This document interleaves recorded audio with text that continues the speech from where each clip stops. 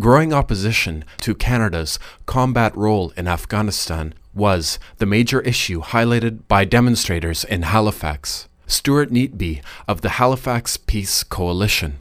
We're here to show that the majority of Canadians do not support this agenda, do not support a closer Canadian foreign policy to that of the Bush administration. Canada's growing combat role in Afghanistan was highlighted throughout the country on the 5-year anniversary of 9/11.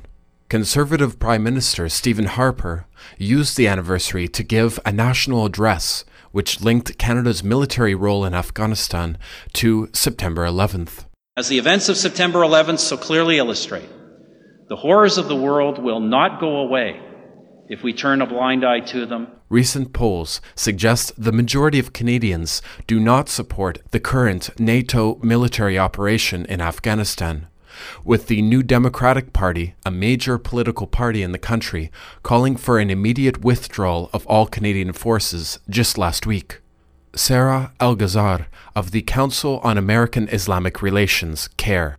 5 years of destruction in Afghanistan, putting Canada's troops and Canada's name in Afghanistan, it kind of slashes Canada's reputation as being a country that promotes peace because we're there at war. And we say that we're there for the Afghan people. Mind you, I don't know how many hundreds of people that have died as casualties, although there's nothing casual about death. Echoes of 9/11 resonated across Canada, with numerous memorials taking place to remember the 24 Canadian citizens that died in New York.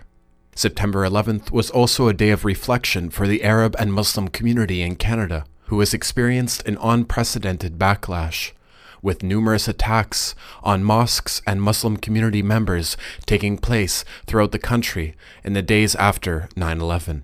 On the 5-year anniversary of September 11th, members of the Arab and Muslim community spoke out at an event in Montreal aimed at highlighting injustices faced in Canadian communities.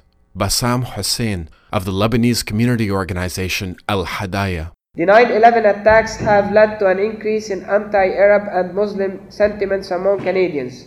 Women wearing hijab have been attacked.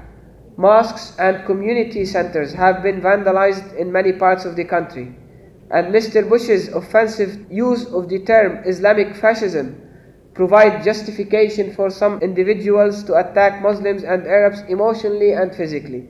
This is Stefan Christoph reporting for Free Speech Radio News in Montreal.